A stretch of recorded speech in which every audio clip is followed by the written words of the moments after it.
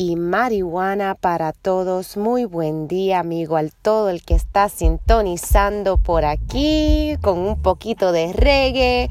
Esta es su anfitriona Matt Jones MJ y este es su programa y marihuana para todos, episodio 20, amigos. Hoy sábado 9 de junio del 2018.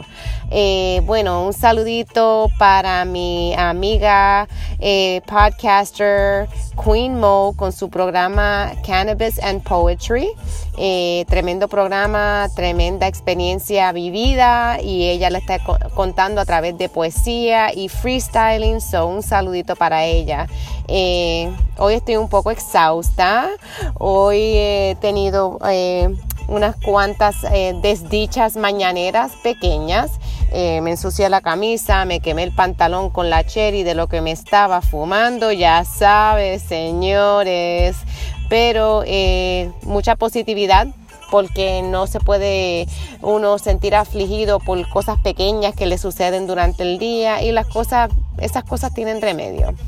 Así que bueno, en cuanto al movimiento de la marihuana, hoy quisiera expresar lo contenta que me hace ver cuántas comunidades se han unido en el movimiento de la marihuana, porque hace falta ver esa influencia positiva, buena, comunidades uniéndose, familias de diferentes culturas uniéndose hacia un movimiento, porque ha habido tantas cosas negativas sucediendo en el mundo, y ver algo positivo, aunque el gobierno lo quiera ver como algo negativo, señores, es medicinal y al fin del día es solo una hierba.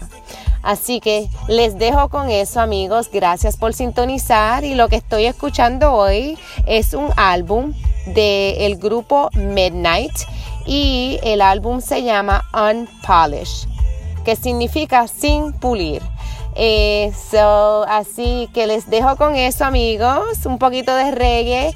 Este ha sido su episodio número 20 del programa y marihuana para todos, con esta su anfitriona Matt Jones MJ. Gracias por sintonizar.